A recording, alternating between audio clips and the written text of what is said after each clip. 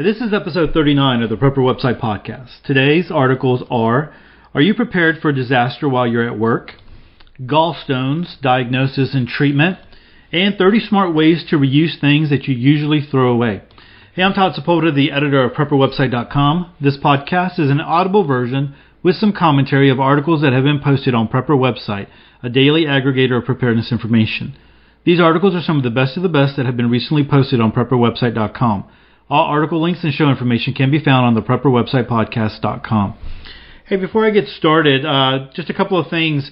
Well, the episode, Wednesday's episode, I thought was really awesome. There's a lot of downloads off of it, so I know people are listening to it. But that was one, Dr. Bones and Nurse Amy, and we talked a little bit about Syria. I haven't really received any feedback, negative or positive, about Syria or what people thought. So I'm just throwing it out there. So I know people are listening to it and downloading it. So that's always a good thing. But anyway, if you are coming to us from or you're just now starting to listen to us, the podcast, you're on episode 39, go check out episode 38. We had some good articles and then a great interview, and then talked about Syria a little bit and things that are going on over there. So just kind of wanted to point that out to you. I thought things went really well yesterday. Also on the Prepper Website group or Facebook group. So there's a Facebook page, and then there's a group. And the group, you have to, you come in and there's a membership. It's free, but you have to be added or you have to request to be a member or whatever. And I'm not allowing like spam bots and people who are just going to troll and stuff in there. But so we have some people in there, and we were talking about what our preparedness needs. One of the members, Trent, talked about water, or someone talked about water, and Trent posted his IBC totes and his little setup. He talked about his diverter, his first flush diverter, and I was interested in that because we have up at my dad's place in East Texas, and we're completely off grid there. I think it's like a 2,500 gallon tank that we have a huge roof, and we're going to run the gutters or the water into that. And I was telling Dad we needed a first flush or a roof scrubber to be part of it, because we're going in there. We're going to want to use this water to irrigate when we put in garden beds or gardens and stuff like that. And so we want the water as clean as possible. And so Trent had talked about that, and I asked him if he could post some pictures, and he put a little video on there. So I appreciate that, Trent, and a nice little video to kind of show his system. And he's got a lot of water there, man. He's got 6 IBC totes, and holding a whole lot of water. So a nice little setup. But if you are interested in joining that group, I really haven't talked about it anywhere else other than the podcast right now. So you can go to the PrepperWebsitePodcast.com, and on the menu bar there is the button for the free Facebook group. You can hit that and go straight to there, and you can just, hey, Todd, I'd like to join, request to join, and then as soon as I can get to Facebook, I'll approve you. Unless you look like a spam bot or something like that. If you're not you don't want to go to the Facebook page, you can go to a website. I got it forwarded. It's amoreselfreliantlife.com. If you go there, it'll direct you straight to the Facebook group, and you can go ahead and request to join there. And hey, we're just trying to have a group of people who are just care about sharing information, preparedness information, how to live a more self-reliant life, and not being buttheads about it. There's some places you can go on social media, on Facebook groups and stuff like that, and you throw a question out there, and then people just they just treat you really bad. You're like, what are you brand new to preparedness or whatever? And yeah, there might be some people that are brand new to preparedness. I want to welcome those people. I want people to feel free to ask questions.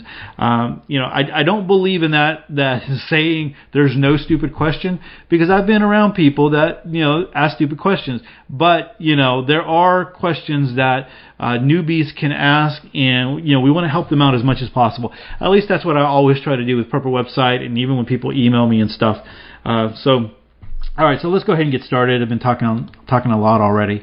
Our first article comes to us from thesurvivalistblog.net.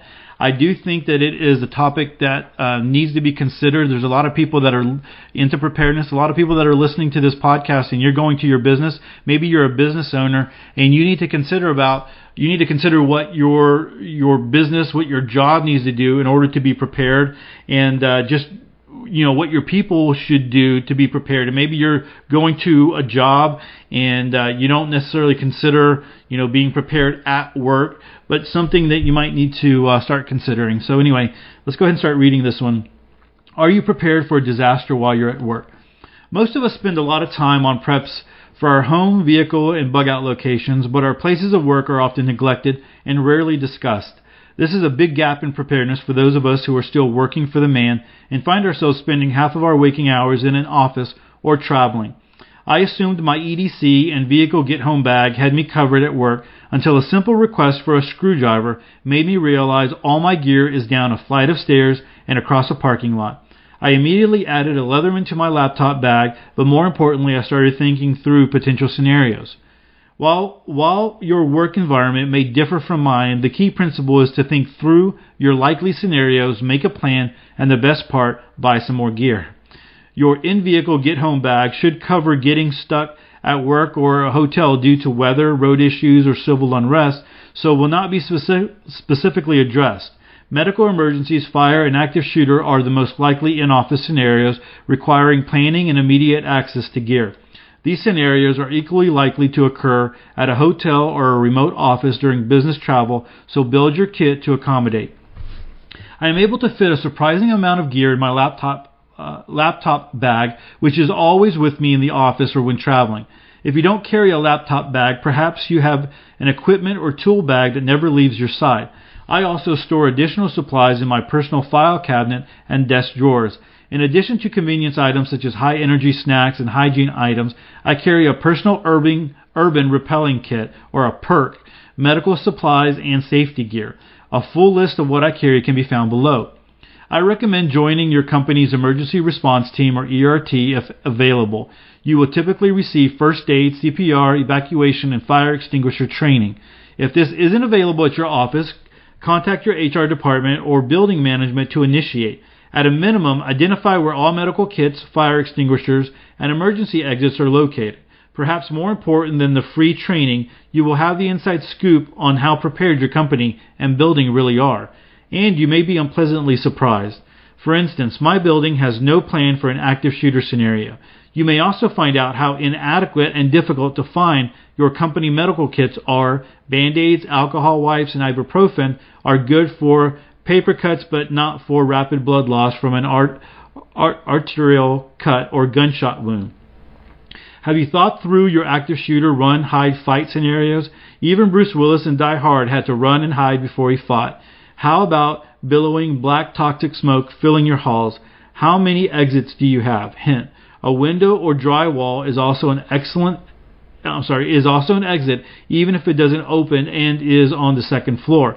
I have a very compact personal urban repelling kit that allows me to escape through an office or hotel window up to 5 stories high. Be a leader and discuss scenarios, protocols with your team or co-workers that sit near you. Talk through the below sample active shooter considerations and establish an emergency action plan with your peers. Active shooter response. Run, check windows to see if you can locate positions of shooters, which exits routes are available, what cover is available, what is your destination upon exit. Hide. Close and barricade an office, conference room, or bathroom. Can your door or furniture provide protection if bullets are flying? Do you have an alternate exit if the shooter attempts to break in? What can be used as weapons in the event you need to fight? And then fight. What weapons do you have available? Did you observe if they have body armor? How can you launch a coordinated attack against one or multiple shooters? Perhaps 2 people throw full soda cans at the head of the shooter while someone tackles the legs and another person secures the weapon. Okay, just from because I'm in education and we've done, I like to think my school district has tried to be as prepared as possible. I guess you can always be more prepared. On my campus, when I was on the campus, I talked actively about these things even before the district was talking about them, and got people. I mean, sometimes the teachers didn't want to hear it, but after Sandy Hook, everybody was kind of, excuse the pun, hooked on talking about this. And so when we talk about the run here, he's talking about checking windows and all that kind of stuff, but really, and definitely that. But run also means, and it firstly means that you just run from the shooter as fast as you can. In schools, it used to be, you corral yourself into a room and you lock the door and all that kind of stuff. That's out the window. That's first you just run, then if you can't run, you hide, and then if you can't hide, you fight. And so here, when he's talking about checking windows and stuff, yeah, definitely. But in the first sign of an active shooter, you want to run as far away from the shooter as possible. So I just wanted to add that there. Okay, let's keep going. Laptop bag gear. Personal urban repelling kit, or a PERT. 50 feet of 6mm cord. I don't suggest rappelling with paracord unless no other option. Lightweight harness of 15 foot of webbing to make a Swami harness. Carabiners times 2 pre-attach, one to a harness, the other to end of cordage for quick attachment to anchor point, and gloves for sliding down rope, also useful for moving building debris from explosion or earthquake damage. Safety and miscellaneous. A respirator, dust mask or bandana, lighter, headlamp, mini flashlight, glow stick, whistle, tactical pen, firearm, balance company policy versus risk. Don't forget to remove if flying. Credit card knife, remove if flying. I'm going to say have a real knife, not the credit card knife. A multi-tool, remove if flying. Small roll of duct tape, packable raincoat or poncho, phone charger, cord, and cash, $60 to $100. Medical kit, can't talk today. Quick clot, Celox packets, Israeli field dressing, tourniquet, basic medicine, Benadryl, Tylenol, Advil, CNS, Imodium, Tums, Pepto tabs, you know that drill, right? Band-aids, bandages, alcohol wipes, eye drops, and EpiPen. Food and water, Datrix emergency drinking water pouches, Kind bars. I don't know what a Kind bar is. I never had one of those. Justin's almond butter, coconut oil packets, tea, coffee packets. Hygiene, TP, body wipes, deodorant, toothpaste, toothbrush, mini pack towels, file cabinet, desk drawer. Additional food and water, whiskey helps to calm the nerves in high stress situations. N95 particle mask, hammer, active shooter defense. Even if you're armed, help to arm others. Full soda cans, throw at active shooter. Try shooting when someone's throwing cans at your head. Extra mags and ammo. Your workplace is potentially an area where you are most vulnerable. I hope this has inspired you to reduce your risk exposure and be better prepared in your place of work. Please share your thoughts or any areas I may have overlooked in the comments below. And so again, over here at Survivalist Blog, MD has a big community, so there's a lot of comments that you can come and read what people are saying, and go check those out. And there'll be even more comments as this continues on. But something that's important to think about, important to consider if you are at a job and you're working, and you should have access to some supplies. And, we've posted articles on Purple website before about people who just, during the day, a blizzard comes in and they're stuck at work, for a couple of days. And, what would you do in those regards? So I think having some of these supplies is just really easy. You can go to the dollar store, pick up some of this stuff, and like he said, put it in a filing cabinet, put it in a drawer of your desk, and just kind of leave it there, and you know it's there, and you have some supplies. All right, so good article. Hey, again, let me just stress, if you are a business owner, because I know that just the averages, right? I mean, there's people out there who are business owners. Be thinking about this and putting some things in place for your employees. And if you're talking about this, they might think you're a kook, but at the same time, they might appreciate that you are thinking about their well-being, and you might help to spurn, talks of preparedness for their individual lives as well. Not only that, you want to talk about continuity of your business. If there was a hurricane or whatever, how could you, or even just an economic collapse, how could your business continue functioning? And maybe you want to put some things in place there. All right, so let's go ahead and continue on. We had Dr. Bones and Nurse Amy on the podcast yesterday, and I'm reading one of their articles. It just so happened that I'm pulling one of their articles today, and this is on gallstones. The first time that Dad and I ever went up to the country together, he got really sick and throwing up, and had to lay down for a good. We were in a tent because we didn't have anything up there other than the well had already been dug. And we were in a tent, and we had the tractor, and we were cutting, and we were cleaning, and we were doing all this kind of stuff. And he got really, really sick, and come to find out, he had gallstones, and had to go in to get those taken care of. So this one is, again, Dr. Bones and Nurse Amy at doomandbloom.net. The article is called Gallstones, Diagnosis and Treatment. The gallbladder is a hollow sac-like organ that is attached to the liver. It stores a thick liquid substance called bile that the liver secretes to help you digest fats. After a meal, the gallbladder contracts and bile passes through to the small intestine through tubes called ducts. Excessive bile cholesterol can cause solid deposits inside the gallbladder that range in size from minuscule to, say, the size of a golf ball. These are commonly referred to as gallstones. Gallstones are relatively common. Perhaps 10 to 15% of the population has them. That means a large enough group of people in a survival community will likely include someone with the condition. Luckily, most people won't have any symptoms. In 1 or 2%, however, the stones block the ducts, causing pain as the gallbladder becomes distended from excess accumulation of bile. The inflammation caused by this condition is called cholecystitis. And it's always the medical articles that get me. All right. There are two main types of gallstones. Cholesterol stones. The grand majority, these may not be related to the actual cholesterol levels in the bloodstream. And bilirubin stones, sometimes called pigment stones. This type may occur in the people who have illness that destroy red blood cells. The byproduct of this destruction releases a substance called bilirubin into the bile and forms a stone. In other cases, however, it's difficult to identify a cause. The pain associated with cholecystitis, I know I'm not saying that right, is known as biliary colic. It is cramping in nature and is usually seen in the upper right quadrant of the abdomen. It may radiate to the back. If not relieved, inflammation of the liver, gallbladder, and pancreas, or gallstone pancreatitis, can become life-threatening in some cases. A serious blockage of the bile duct with corresponding liver-pancreas inflammation can lead to fever, nausea, and vomiting, and a yellowing of the skin and eye known as jaundice. Gallstones are commonly diagnosed by ultrasound, but you won't have modern technology off the grid. The classical finding of physical examination is called Murphy's sign. Press with one hand just below the midline of the lowest rib on the front right. Then ask your patient to breathe deeply. If the gallbladder is inflamed, the patient should complain of tenderness at the site. In a less politically correct era, risk factors for this condition were described as the 4 F's. For historical purposes, here they are. Fat. The majority of those with gallstones are overweight.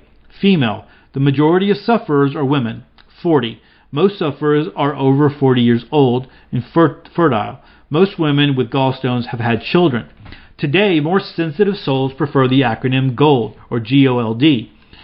Genetics. Ethnicity plays a role. Native Americans and Hispanics seem to have more gallbladder issues than Caucasians. Caucasians more than African Americans. Obesity. Obesity, especially in women, is associated with at least twice the frequency of gallbladder disease. Location of body fat. Those with obesity concentrated in the torso are more likely to be at risk. Diabetes. Those with diabetes are more likely to have gallstones. The more common treatment for gallstone, other than pain meds, is to surgically remove the gallbladder. You can live without it and stay healthy. Over 800,000 gallbladder surgeries called cholecystectomies are performed every year. Man, I really want to learn how to say that, but I know I'm not going to get it here on the podcast. Are performed every year. New methods include shockwave disintegration of stones and acid treatments that may show promise for non-surgical therapy. Operating rooms, surgeons, and high technology, however, are likely to be in short supply when the you-know-what hits the fan, so it's useful to know some alternative remedies. These are mostly taken orally. Apple cider vinegar mixed with apple juice or water, chanca piedra or Phyllanthus neruri, a plant native to the Amazon. Translated, the name means break stones. Wow, that's an interesting one there. I've never heard that one. I want to look into that one a little bit more. Peppermint, coffee, turmeric, alfalfa, ginger root, psyllium, red yeast rice, dandelion root, artichoke leaves, beet, carrot, grape, and lemon juice. It should be noted that hard scientific data proving the effect of the above items is still lacking in many cases. Results from use of these items in the above list will vary from person to person. Sadly, it is very difficult to eliminate some of the known risk factors for gallbladder disease. You can't change if you're 40, female, and have children. You may be able to do something about being obese, however. Dietary changes to lower fat intake may help you lose weight and decrease the risk of gallstones. All right, so nice little article there. Hey, one of the things about their Dr. Bones and Nurse Amy's, I think I might have mentioned this yesterday, or at least just in passing. You can click a little button that says print friendly, and if you want to print that for your own, you have a little workbook that you're creating, or some folder that you're creating with preparedness items. You can save this article very easily there. All right. Let's go ahead and go on to our last article of the evening. This is a kind of a fun one because when we talk about being self-reliant, we talk about using our head and using what we have and making it go further. I mean, that's a part of it, right? I like the articles that help you find different ways to reuse items. And so not all of these are going to be applicable for you. They might not even be applicable in preparedness, but you get some ideas from here. And this is coming to us from askaprepper.com. It's 30 smart ways to reuse things that you usually throw away. And there's a lot of pictures here that you're going to want to check out, and just a lot of information. So let's go ahead and start on this one. My grandparents never threw away a thing that could have been used later on. They were the old-time preppers, stockpiling and repurposing almost everything. Today we live in a throwaway society where even our water comes in a disposable single-use bottle. Electronics and other consumer goods are expected to last until the next, better model comes out. Our landfills are filled up, and this throwaway mentality benefits only the producer who can sell more. Americans throw away up to 1/3 of our edible food and half of all produce. Simply using all of the food that we purchase frees up money for other supplies and reduces waste of food and water. Resetting our attitudes to use items completely, then recycling whenever possible, saves money and landfill space. 1. Start by using the parts you normally toss. Toss peelings and other vegetable trimmings into a bag in the freezer. Add these to the pot when making broth. 2. Replant. I'm not going to read all the numbers. Just that gets tedious after a while. Replant root ends of celery, green onions, and similar vegetables, along with the seeds of fruit and vegetables. No garden space? Toss your seeds in an empty, untended lot. Some will grow without any attention. Make juice, wine, beer, or vinegar from fruit peels and cores. Here's a recipe for making raw apple cider vinegar at home. There's a link there already. Adopt a use strategy for all leftovers. Use them at following meals. Freeze them for an easy lunch, or dehydrate suitable items for shelf-stable storage. You can even pressure can leftover meats, vegetables, fruits, soups, and stews to add to your food storage. Here's a step-by-step guide with pictures on how to can chicken. Eggshells are a valuable source for calcium. Add them to your compost or dig them into the garden. Feed them to the chickens or clean them and grind them to make a calcium supplement for the family. Bones are a good source of phosphorus and calcium. Save them to make bone broth, then dry them and grind them to make bone meal for the garden. Coffee grounds in used tea bags are valuable to your compost pile or earthworm bed. You can also add them directly to the garden for acid-loving plants. Meat fats are valuable for cooking and seasoning foods. Most everyone is familiar with using bacon fat to season vegetables and meat, but other fats can also be used. Duck fat or ham drippings are excellent for roasting potatoes. Chicken fat is flavorful used in moderation. Save the fat trimmings from pork in the freezer to render into lard. Fats can also be burned in candles or soaked into paper or cardboard for use as a fire starter. Be aware that in a SHTF situation, the smell of bacon from a fire starter or candle might draw unwanted attention. Plastic soda bottles and other drink bottles are useful containers for long-term storage. The first and most important thing to store in empty drink bottles is water. Simply wash the container thoroughly and fill it with water. Cap it, date it, and put it away. Empty and refill it yearly, checking for leaks as you go. Plastic soda bottles can also be used to store dry goods. Be sure your bottle is clean and completely dry. Fill with rice, corn, grits, beans, small pasta, etc. Add an oxygen absorber for long-term storage and seal tightly. Store in a cool, dark place. You can also use them to store ammo. I don't know about long-term storage. I don't know if the oxygen absorber would hold up or at least suck out the oxygen enough or create that atmosphere, lack of atmosphere in the 2-liter bottles. I think eventually they get porous, but someone might be able to correct me on that if I'm wrong. Eventually you start breaking down. I guess not to the point where they would leak out liquid or soda or whatever. So maybe not. I guess I'm wrong on that one. Okay, so continuing on. I'm just thinking through all that stuff. All right, continuing on. Cut off the base and use bottle tops as a mini greenhouse to start seeds outside in the spring or to make self-watering pots for growing herbs and other container plants. Cut a bottle top on the diagonal to make scoops for your buckets of rice, etc. Cut the bottom straight across and use it to start seeds. Do you prefer your soda or juice from a can? Hopefully you already recycle the cans, but those cartons can be useful too. They are the perfect size for holding cans of vegetable soups, etc. If you cut a can size opening in the top back, fill from the back and remove cans from the front. They will automatically rotate your supply. Fill each carton with one type of food and stack them for a compact storage solution. Fill boxes with soil for a short-term container garden or fill with straw for growing potatoes. Many of us have a cupboard overflowing with these reusable containers, but we never use them. Use the yogurt cups and tubs to start seeds or store leftovers and dry goods. Jars with sealable lids are good for storing dry goods like cornstarch, baking soda, powdered sugar, and other baking supplies purchased in smaller quantities.